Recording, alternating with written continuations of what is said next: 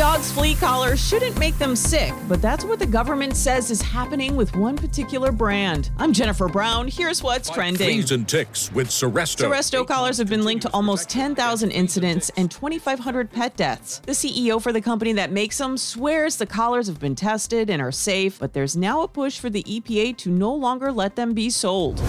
Mistletoe is for more than kissing and holiday songs. It's time for mistletoe. Researchers say the plant's berries produce a gluey thread that could have a range of scientific uses. They say Vison's flexible fibers could potentially seal a wound or protect skin. It also works well with different textures like wood and feathers and comes off easily with humidity.